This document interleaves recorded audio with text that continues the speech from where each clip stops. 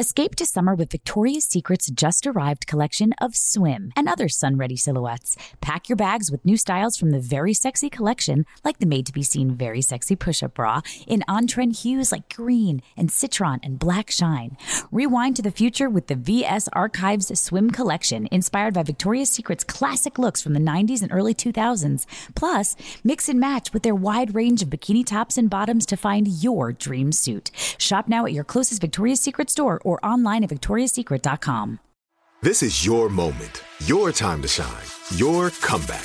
You're ready for the next step in your career, and you want an education employers respect. So you're not just going back to school, you're coming back with Purdue Global. Backed by Purdue University, one of the nation's most respected public universities, Purdue Global is built for people who bring their life experience into the online classroom. Purdue Global, Purdue's online university for working adults. Start your comeback today at purdueglobal.edu. I'm Shonda Rhimes, and we're bringing you Dominant Stories, created by Shondaland Audio in partnership with the Dove Self-Esteem Project.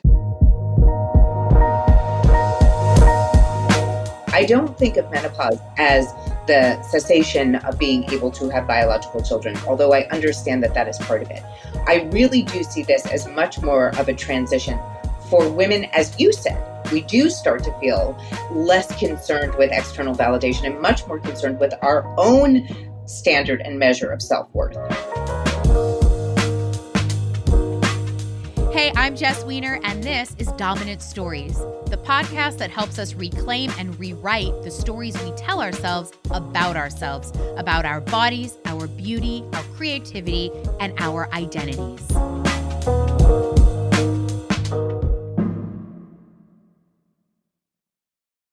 Today's show is a topic near and dear to my heart, my soul, and my uterus. Yep, I said it, and my uterus. It is all about aging. While we know that aging happens to everybody, it really is often women who bear the brunt of judgment, misinformation, and even stigma about growing older. But we all could develop dominant stories about aging. So we're going to talk about what we can do to embrace our body image as our bodies change. What stories are we currently telling ourselves about our age and our ability? And how do we stay feeling visible when we are often so disappeared by the media as we age? On the show today, I have the perfect guest to have this conversation, the incredible Stacy London. Stacy is a woman I have long admired, and you likely have too, from her time as co-host on the iconic TLC show What Not to Wear, and now in her current role as founder and CEO for State of Menopause, a company dedicated to making the state of menopause easier. Thank you. She has written 2 books, Dress Your Best and The Truth About Style. I can't wait for you to hear this conversation. And of course, please let me know what you think by subscribing and writing a review wherever you're listening.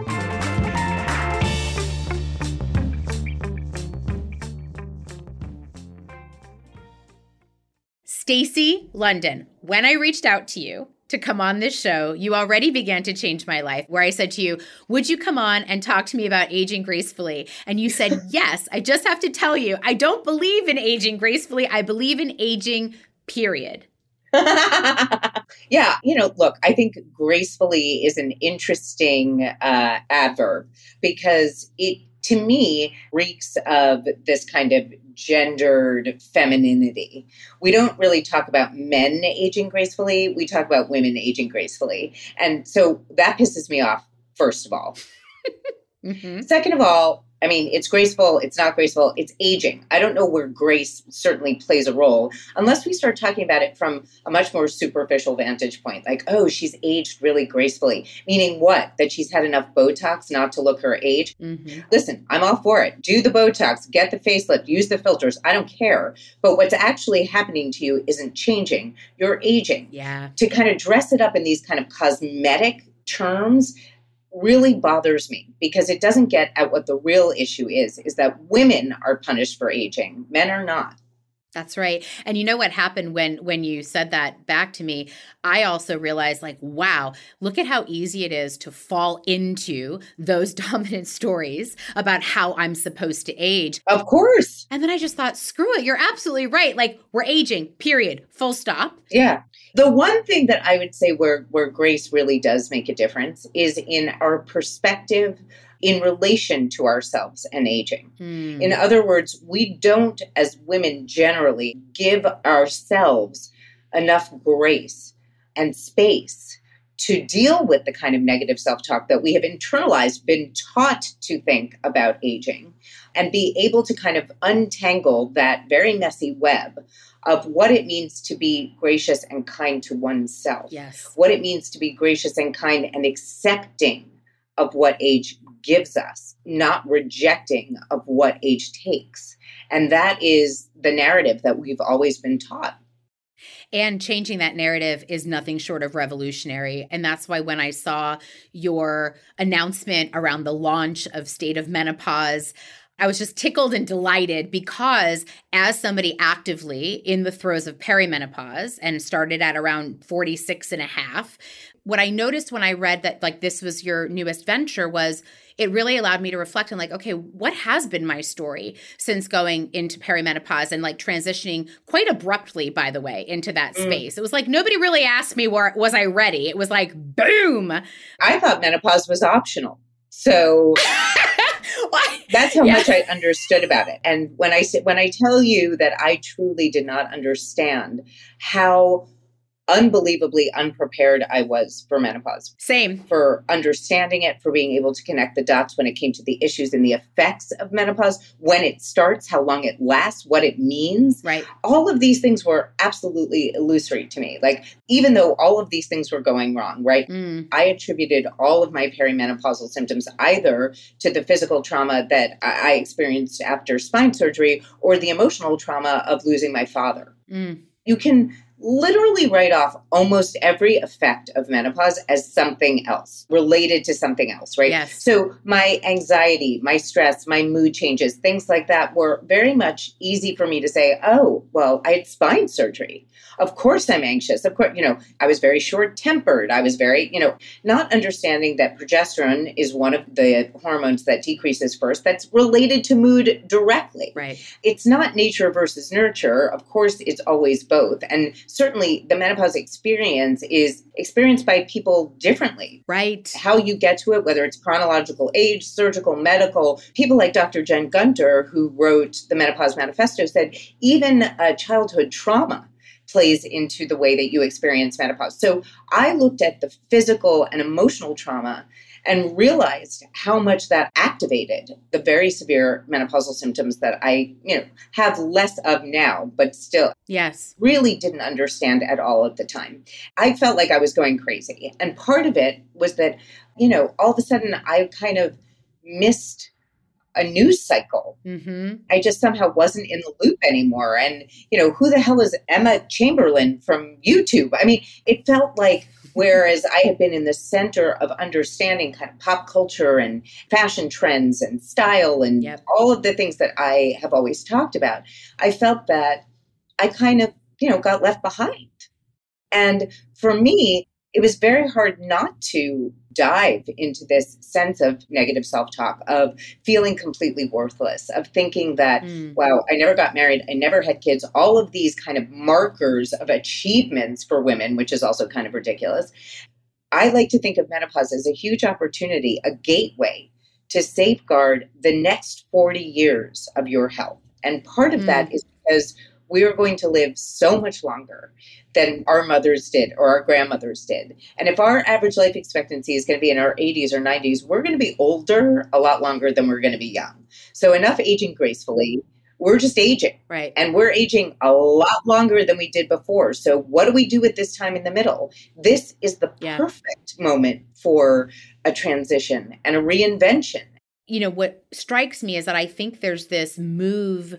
For me, I'll speak for me. There was a move from the external to the internal at this period of my life in aging. And some of that is about focus. It was about my focus on external appreciation, validation, goals into an internal communication with my body as things were starting to shift and change. And the dominant stories that were coming up for me during the beginnings of perimenopause, 40 years old, choosing not to have children, have always known that that was not a life path for me. And then my dominant stories were like, oh my God, I'm really going to not be fertile. Like, last chance, lady, like eggs are dropping. What do you want to do? And like, all these stories started coming up that I don't even know were my stories, but they were the dominant stories about my worth or my value, about like, oh, you're on the decline of your life. Well, but, just to be clear, I don't want to invalidate what you're saying, because I think what you're saying is very real and very much a part of this experience. We don't actually, as a society, recognize the kind of realization that we're no longer able to have children, right? This is something that even as a person who did not want children, there is something about the fact that knowing you can't do it is different than having the option to. That's right. In addition, I think societally and culturally, we have a tendency then to reduce a woman's worth to her reproductive health. We are not just ovens for buns. Women in particular are absolutely being looked at through this patriarchal lens as defective once we can no longer have biological children. And to me, that is the deepest, most ungraceful way to think about aging. Right. I don't think of menopause as the cessation of being able to have biological children, although I understand that that is part of it. I really do see this as much more of a transition for women, as you said. We do start to feel less concerned with external validation and much more concerned with our own standard and measure of self-worth. Yeah. I was thinking about the way that I was introduced to these concepts, and I was thinking about who welcomed me into the aging process. Like, I knew my mother hit menopause when she was 50. And my mother just says like, I just stopped and I just never had my period and all was well. We talked about a lot of things. We certainly talked about puberty. I tried most of my life not to get pregnant, right? So we talked about sex and sex education from a preventative measure. But this sort of natural progression in a woman's life, we didn't talk about. And I'm curious what that was like for you growing up. And did you have different kinds of conversations around aging with the women in your life? No, I mean, to be completely honest with you, the one thing that I want to say about that is that, my mom she had a radical hysterectomy. I did not know that she went into menopause. I did not know, she didn't tell me anything about it.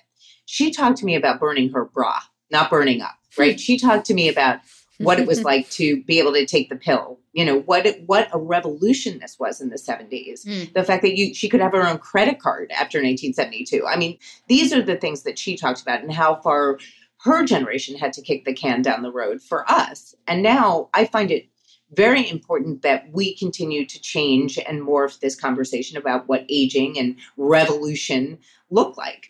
And the one thing that I'll say about menopause is that I think menopause and aging are conflated. They're related, but they are two different things. Yes. And Scientific American did a study that I quote quite a bit that says that the lowest point of happiness in a woman's life was 45 to 54. And I don't think that's by accident. We either have children or empty nest syndrome, or we never had children and maybe are feeling that loss. We have elder care or dying parents. We are in the middle of, at least for women, the potential for our earning to decrease significantly at this stage of life. These are heavy, hard things. Put on top of that, anxiety, depression, mood swings, brain fog, night sweats, hot flashes. I mean, weight gain, weight body distribution, joint pain, muscle fatigue. Did we put chin hairs in there? Chin hairs, food allergies, and all of these things make it sound like menopause is a disease and not an opportunity. Right. And that's the problem, right? I will never sugarcoat the fact that the menopause experience for 85% of postmenopausal women said that they experienced symptoms that were hard, not impossible, hard.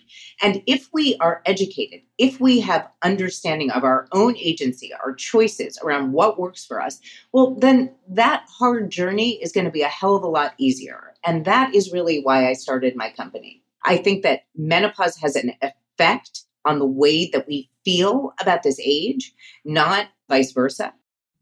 I love it. And I also think about the additive layer of loneliness when you're not in communication about these things, right? Well, I'll tell you, Google Analytics, most questions surrounding perimenopause during COVID went up 350%. Wow. It is not because I think more people went into menopause. I think there was nowhere to go for help. There was no one to ask. You couldn't go see your doctor, and create a support system around ourselves that, the minute that I was given some tools, it made life a lot easier for me to deal with this stage. Mm-hmm. When you were back at some of the first moments that you were feeling these changes, and I've seen you write a lot about this, but I was curious if you could voice or articulate like what the narrative sounded like in your own head at that time, if you remember. Like, do you remember what the dominant story was about that for you? All of it. I mean, look, I started my career as a magazine fashion stylist, as an editor.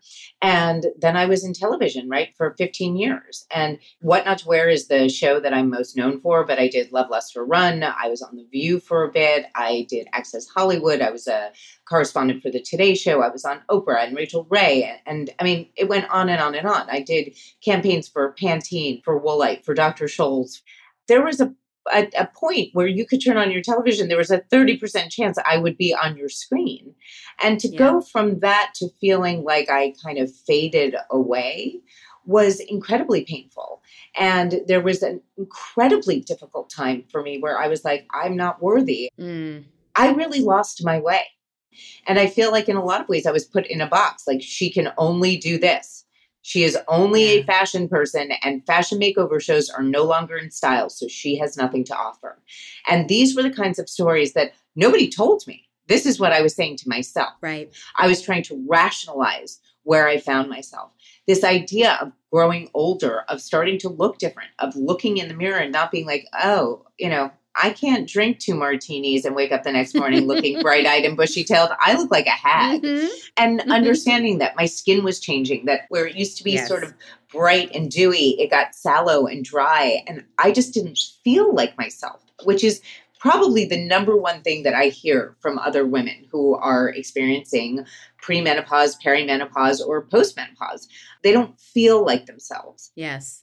One of the things that I wrote in my book, The Truth About Style, was that, there are times where you have to step away from the mirror, no matter what age you are, no matter what transition you're going through, and look for your reflection elsewhere, not in a mirror. But in the example that I gave, I said, look at your reflection through the eyes of the people who love you, and understand that what they see is not what you see and what you say to yourself. Right. And sometimes you need others who love you to remind you of who you are. And honestly, the last 6 years, that has been a real journey for me. What I really had to think about was, what do I have to offer? What have I always been able to offer? And how can I find a vehicle in which to continue serving the needs of communities that I care about? I got a good idea. Let's take a moment to recharge, and we'll be back in a flash.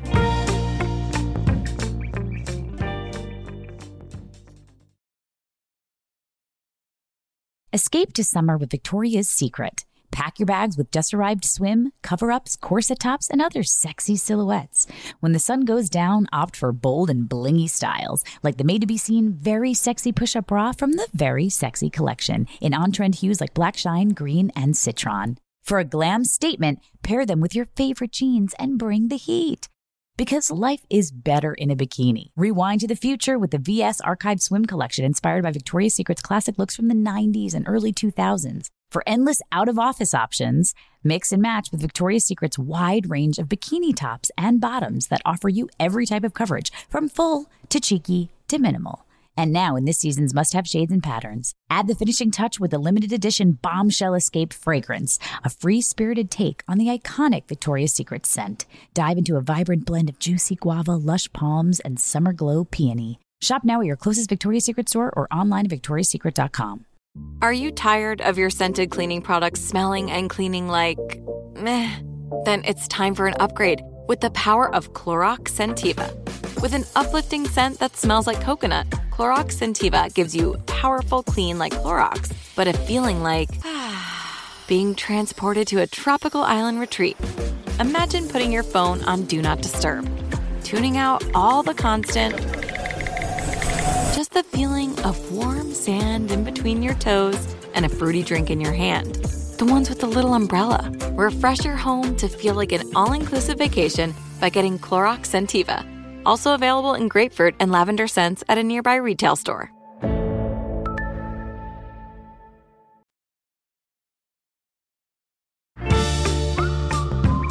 We're back, ready to conquer your dominant stories?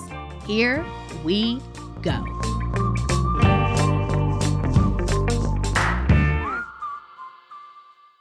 For me, part of my longtime story has been my worth is my work.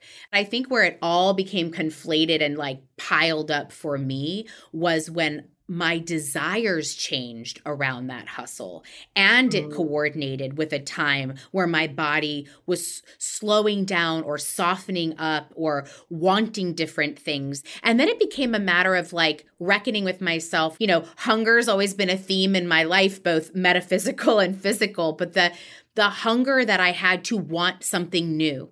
And I hear that in your story as well. And it came side by side with, this is what people know me to be. And my journey is taking me in a slightly divergent direction. Do I have permission to go there? What will it look like? How will I be relevant? And then on top of all of that, I'm heading into the middle passage of my life, and all of these other things are happening. And so it's not just one thing. And I think it gets wrapped into fertility, productivity, connection. My relationship to my body has changed, not in just around these things we're talking about, but into an appreciation of its, quite frankly, its functionality over its adornment. Jess, I'm so with you, right? I have had body issues my whole life. I am I don't know if I'm 5'7" anymore since the spine surgery. Let's just say I'm 5'6". And I have been 89 pounds in my life, and I've been 180 pounds in my life. That's a pretty broad range of sizes. And I can look at anybody. I can look somebody up and down. I can know what size they are. I can know what will look great on them. I know what colors work for them. But, you know, we're always a little bit blinded by looking at our own reflection. And for me, I've always had issues with body dysmorphia. This is something that I've struggled with my whole life.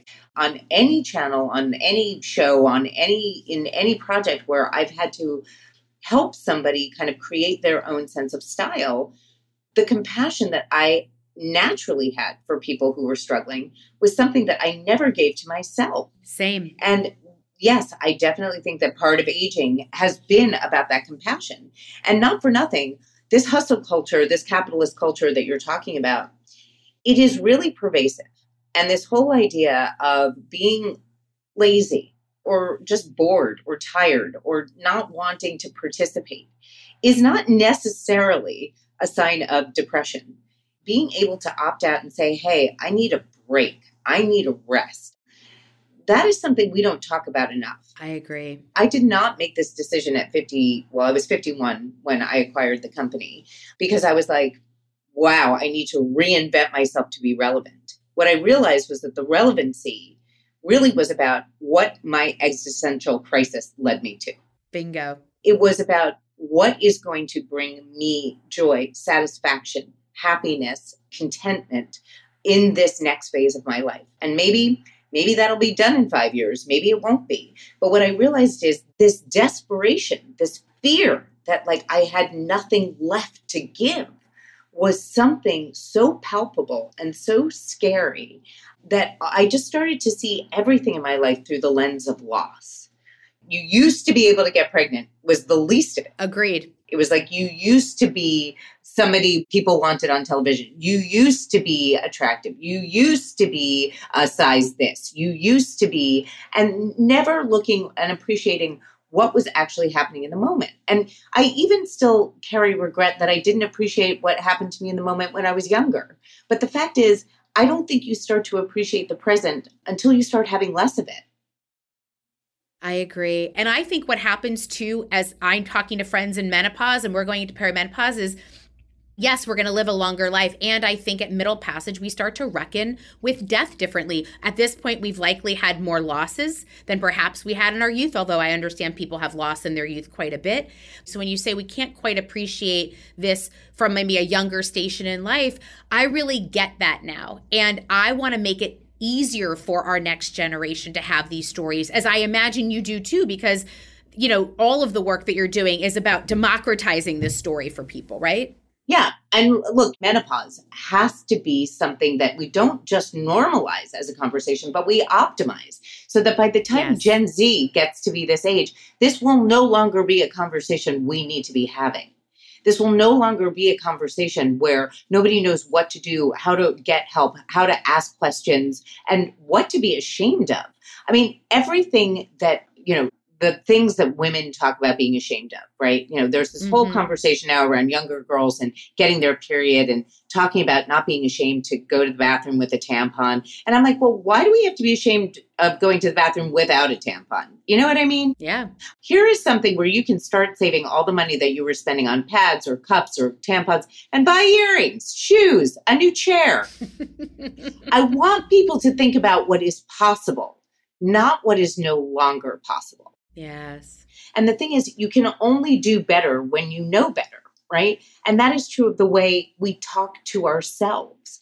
So if you are not spending any time thinking about that negative loop that is going on, that voice in your head that is telling you that you're not good enough, that you can't do something, that you're not qualified, that you're too old, that you have imposter syndrome, or whatever it is, all those are thoughts that get in the way of you doing whatever the hell you want.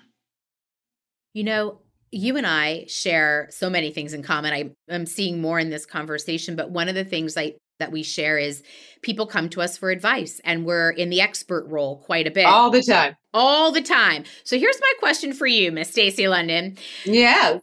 I find that it's a role that I love to play. It's something that I value of being of service to people. And it has been tricky for me being in an expert role, because in my own relationship to that, it has stopped me at times from being vulnerable about not knowing. And being able to say sometimes, like, I'm in progress, I'm in process, I don't know. And I'm curious if you've ever shared that feeling and what your relationship is as a current and former and future expert in the space of not knowing. Yeah, I'm a big believer. Now, I'll tell you, I wasn't always a big believer in not knowing. When I went from magazines to television and I was supposed to be considered an expert, I had no sense of humor about myself. I was like, I have to be the authority. People need to take me seriously. I can make fun of them. They can't make fun of me. This is my job. I'm supposed to do this, blah, blah, blah. I had this whole set of ideas about what I was supposed to appear like on camera, and not being able to be a little bit more relaxed and, open to questions or even constructive criticism about what I was doing, right? I was like, no, I know what I'm doing. I'm in charge. I got this. The moment for me when I realized, like, I have to say, I don't know, wasn't really in television. It was when I realized, okay, I'm going to step into this role as CEO.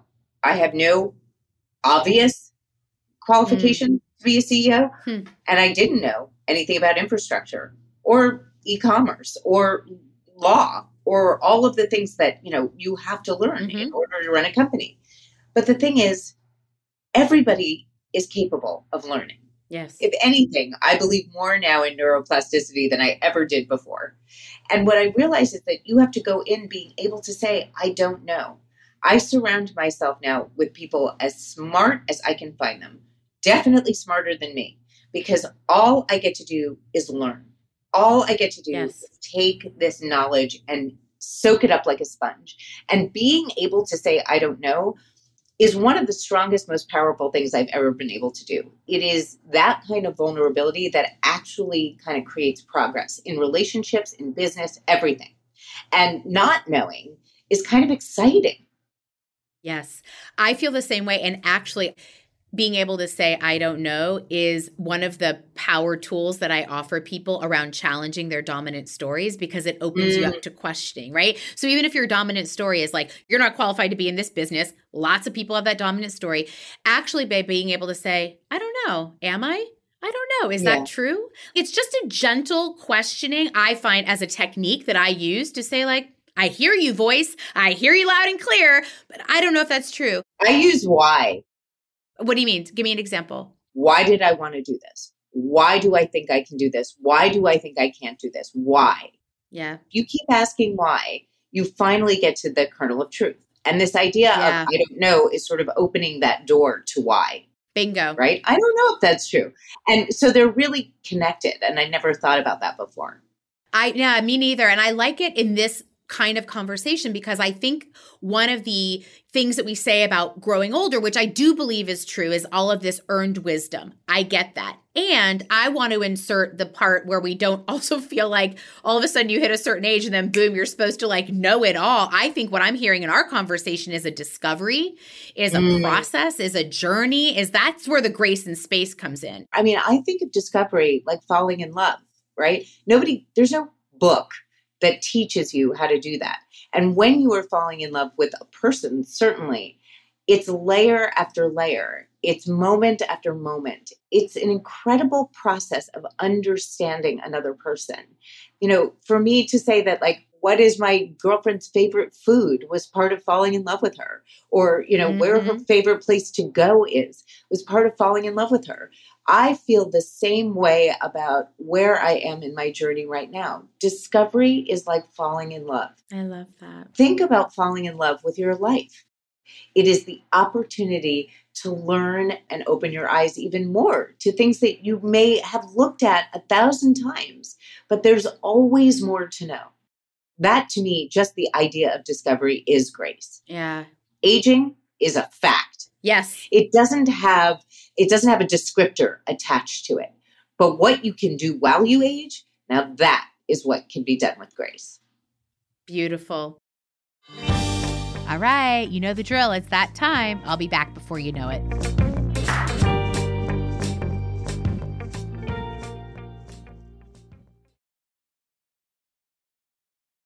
Escape to summer with Victoria's Secret. Pack your bags with just-arrived swim, cover-ups, corset tops, and other sexy silhouettes. When the sun goes down, opt for bold and blingy styles, like the made-to-be-seen Very Sexy Push-Up Bra from the Very Sexy Collection, in on-trend hues like black shine, green, and citron. For a glam statement, pair them with your favorite jeans and bring the heat. Because life is better in a bikini. Rewind to the future with the VS Archive Swim Collection, inspired by Victoria's Secret's classic looks from the 90s and early 2000s. For endless out-of-office options, mix and match with Victoria's Secret's wide range of bikini tops and bottoms that offer you every type of coverage, from full to cheeky to minimal. And now, in this season's must-have shades and patterns, add the finishing touch with the limited edition Bombshell Escape fragrance, a free-spirited take on the iconic Victoria's Secret scent. Dive into a vibrant blend of juicy guava, lush palms, and summer glow peony. Shop now at your closest Victoria's Secret store or online at victoriassecret.com. Hey, we're back. Now let's get into our convo. Let me set the stage. It's 2007. It's one of many Oprah appearances. And you are talking to this woman about dressing for her age. And so let me play a clip, and then I want to come back and hear what you think. Okay. Here is my problem. Okay. You are dressing a little inappropriately for your age, my dear. Okay, so... Okay, so... Where is it written that you have to dress a certain way when you get older? We can update your style and make it look like you are ageless and timeless and classic. So I want to make sure that things like this don't happen. Okay. All right. Let's go. So the things like this, you were pointing to a little peephole, I think, on her shirt. But this is 15 years ago, and I'm curious where you go when you hear that now. I cringe a little bit, to be honest with you. It's not that I'm sure that woman was probably dressing in a way that didn't suit her body as well as it could, or wasn't as figure flattering as it might have been. But it also wasn't really my job to say, you know, she asked the right question. She asked the question, well, who says, right? At the time, it felt very important as an expert to be kind of creating these rules and guardrails for people to follow and educate them. And the thing is, I think I might still say the same thing with the caveat that you can look however you want to look. You can age however you want to age. And what I still feel is that if we're dressing in a way that doesn't seem to suit us, in other words, if people react in a way that doesn't kind of match the way we expect them to, in the way that we present ourselves, there's a disconnect there. And what I always think that is an issue when it comes to women who are getting older, and whatever age, they could be 30, I don't care, just as they age, that there's this sense that they're still in the style that they wore in their youth. Yes. That they hold on to the style that they wore when they felt best about themselves, even if that style doesn't actually suit who they are now. In other words, isn't as flattering, isn't as powerful, doesn't give them a sense of themselves other than, I wish I was still young. That, to me, is where the mistake that I made comes in, is that I should have said, is this look the look that you loved when you were 25? Or is this the look that you truly love now? Yeah, but to give yourself space and grace too, would you have known to do that at that time where you were at in your life? Like, I think as those of us who dole out advice, we do what we do best in the moment we're doing it. I agree. And I also think that there was a formula for what not to wear, right? It was like we really were asked to be experts in our field. We had to make sort of black and white statements in order to make it clear what our objective was. And the thing is, that's what would be, tricky about a show that was just telling people what to wear now. It wouldn't fly in the same way in 2021, because we have to honor who people want to be. Right. I learned to be more expansive. And of course, there are lots of things that I look back at and cringe and think, oh, God, none of that would fly now. Me too. Right? But it was what it was in the moment. When you know better, you do better. And certainly, even my choice to change roles, and instead of doing something that was solely based in style, to do something that's based much more in wellness and feeling good as opposed to just looking good, is part of my own evolution. Bingo. And that word is really important, I think, for us to remember too, is the combination of looking and feeling. It's a guidepost for me to say, how do I feel in this? I let that guide a lot of my choices now. Yeah. Well, look, I mean, one of the things that I say now about style, right, is like, take the suit, right? People are like, oh, a suit. You're always saying get a suit. What is it that it matters, right? What matters about the suit? Now, if you're, let's say, going on a job interview and you want to be a dominatrix, by all means, wear the latex cat suit. If you want to work at like an old, stodgy corporate bank, wear the pinstripe suit. Use the language, the visual language that is going to get you what you want. I do not make the rules. I just want you to win the game. I just want you to get where you want to go. And if dressing in a way that makes you feel like you are being your full person, your full self, and you're getting where you want to go in life, then don't let anybody stop you. Amen. Insert Jess pumping hands in the air. I love it. I wanted to ask you something, a little bit switching gears, but something that you made me think about, and I want to say it before I forget, which is also P.S. part of my growing older journey, is a brain fog. It's a little brain foggy, but I was thinking about, because it's not very often actually that I get to speak so publicly, or I've chosen to speak so publicly about my choice, and now my husband and my choice to not have children. And I was thinking about how we mark time as people. And I know that a lot of my friends who have children mark time differently. They do it by the developmental stages of their children, right? It's like, it's first steps, it's kindergarten, it's first food, it's whatever it is, right? And I also mark time and milestones by watching my friends' kids grow up. So all of a sudden I'm like, wait a minute, he's 10 years old. I remember when she was pregnant. How the hell did 10 years go by? I think it's different when you're not raising children inside of your home.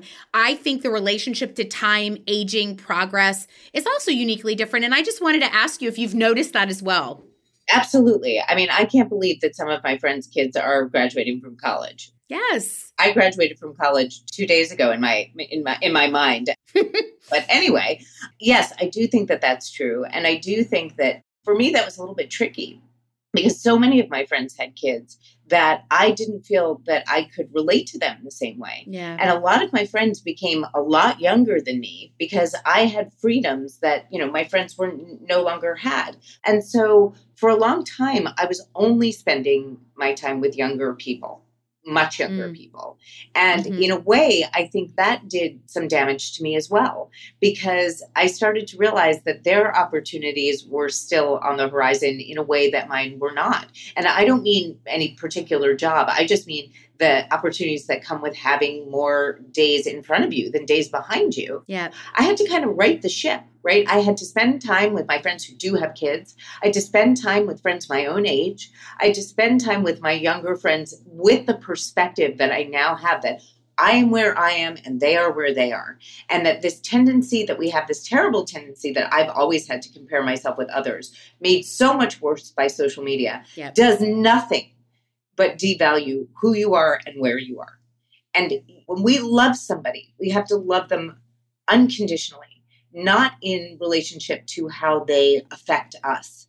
And that was what I had to kind of reestablish my relationships with people from a different vantage point. And to offer ourselves, as we've been talking about throughout this conversation, the grace and love to be where we are in those moments. 1,000%. It is really important to remember that we can do things that are challenging that ultimately wind up being incredibly fulfilling. And even when you are negatively self-speaking, that you have the potential and the power to step in and say, well, I don't know. I'm not sure. Why?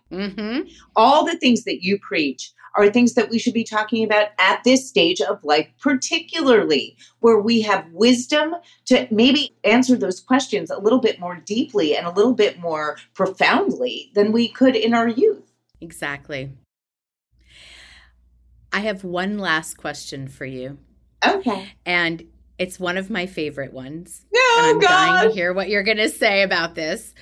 What part of your body could tell the story of your life?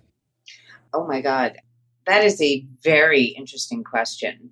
And I would say the part of my body that probably tells the most about my life is my skin. And I know that that's a pretty big organ, actually the largest organ. But, my body is riddled with scars from operations, from topical steroids, from my psoriasis as a child. My skin has been at the center of my story since I was 3 years old, when I was diagnosed with psoriasis, and I had no idea what that meant, except that I was told that it was chronic, that I would always have it, and that something was wrong with me. And that is very difficult language for a child to understand or to really process, other than to know something is wrong with me. Right. I was covered in psoriasis from my neck down from the time I was 11 to 13, after incredibly bad battles with strep throat. And I was made of scales. I wore white turtlenecks and long black pants every day, even in the summer. I had to cut my hair. It was much longer than it is now. I had to cut it into a crew cut because the coal tar that we were using on my scalp, my mom used to scrub it out with boric acid. Wow. It was always about my skin. It was, in some sense, always about the visible, which is why the internal work of validation has been so hard for me and so necessary. And so I would say that my skin really does tell a story. My scars tell a story. It's one thing to say, oh, they're badges of honor. I'm a warrior. I've been through all that, blah, blah, bullshit, bullshit, bullshit, right? What it is, it's my story. That's all it is. It's my story. And rather than put a value judgment on it, rather than saying I'm brave or how courageous or, oh, it's amazing that you've gotten past this, or, oh, poor you, boo-hoo, look at that scar, that's terrible, whatever. It's just my story. Just like your story is your story. That's right. And the best thing that we can do with a story is fucking tell it. And when the story doesn't serve you, to change it. Change it and chuck it. Change it and chuck it and challenge it. This is the whole point of this show. Stacey, where can people find out more? Yes. Where can we send people to get connected? Sure. Well, of course, our website, stateofmenopause.com. Our new blog is up now, so you can read articles from some of our medical experts who are on our medical advisory board, as well as look for products. You don't need to know where you are in the menopause journey to see if there is a product that will work for you. There is a search engine, so you can shop by issue rather than just by product. We are Shop State Of on Instagram and Facebook. And obviously, you can find me, Stacey London, pretty much everywhere. Stacey London Real on Instagram, Stacey London on Twitter, Stacey London on Pinterest, Stacey London Official on Facebook. They make it hard for you to always have your name. I love it. Thank you so much. Thank you, Jess. Thank you. So many great gems from Stacey London. I think number one, we got to talk about this more. Whether we're talking about the process of aging, the ups and downs of aging, and of course, body changes and menopause, we just have to keep normalizing that conversation. So talk about it with somebody you love and trust, ask a doctor, talk about it with your friends. I think the more we can normalize it, the better. I also really got the sense that and I know I do, need to get more educated about these things. And it doesn't mean it has to be a big homework assignment. You don't have to kind of like absorb a whole book about it. But I say, look up an article, try to get some expert specific facts because there's a lot of stuff out there. So be diligent as you look up and get educated, but let's get educated. And then, of course, the big part of our conversation today with Stacey was challenging those dominant stories, the things that say, who are you to run that company? Or, you're not as vital or worthy anymore as you're aging. She has an approach where Stacey would ask, why? Why am I thinking that? Why do I believe that? I have an approach where I say, I don't know, is that true? I'm not sure that's true. I like to get curious about those dominant stories. But either way, I think let's challenge those negative voices that tell us these life changes are signaling something terrible. And instead, as Stacey so beautifully said, we're all aging, period. But how we do it, how we can embrace it, that's where the grace and compassion comes in.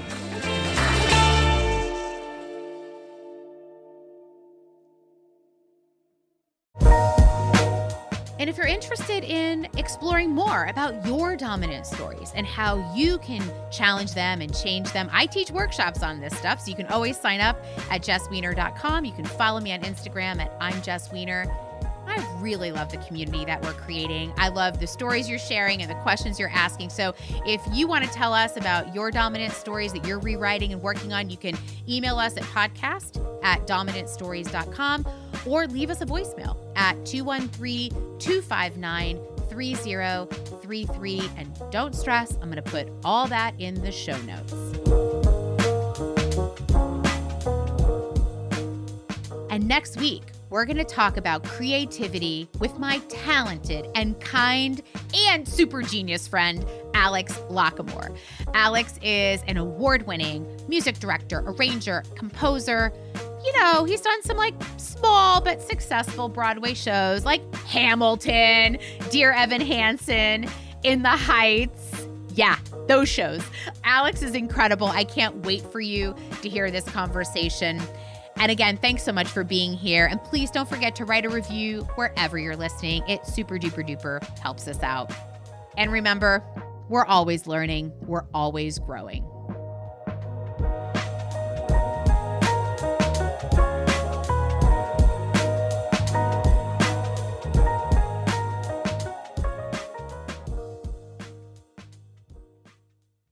Dominant Stories with Jess Wiener is a production of Shondaland Audio in partnership with iHeartRadio.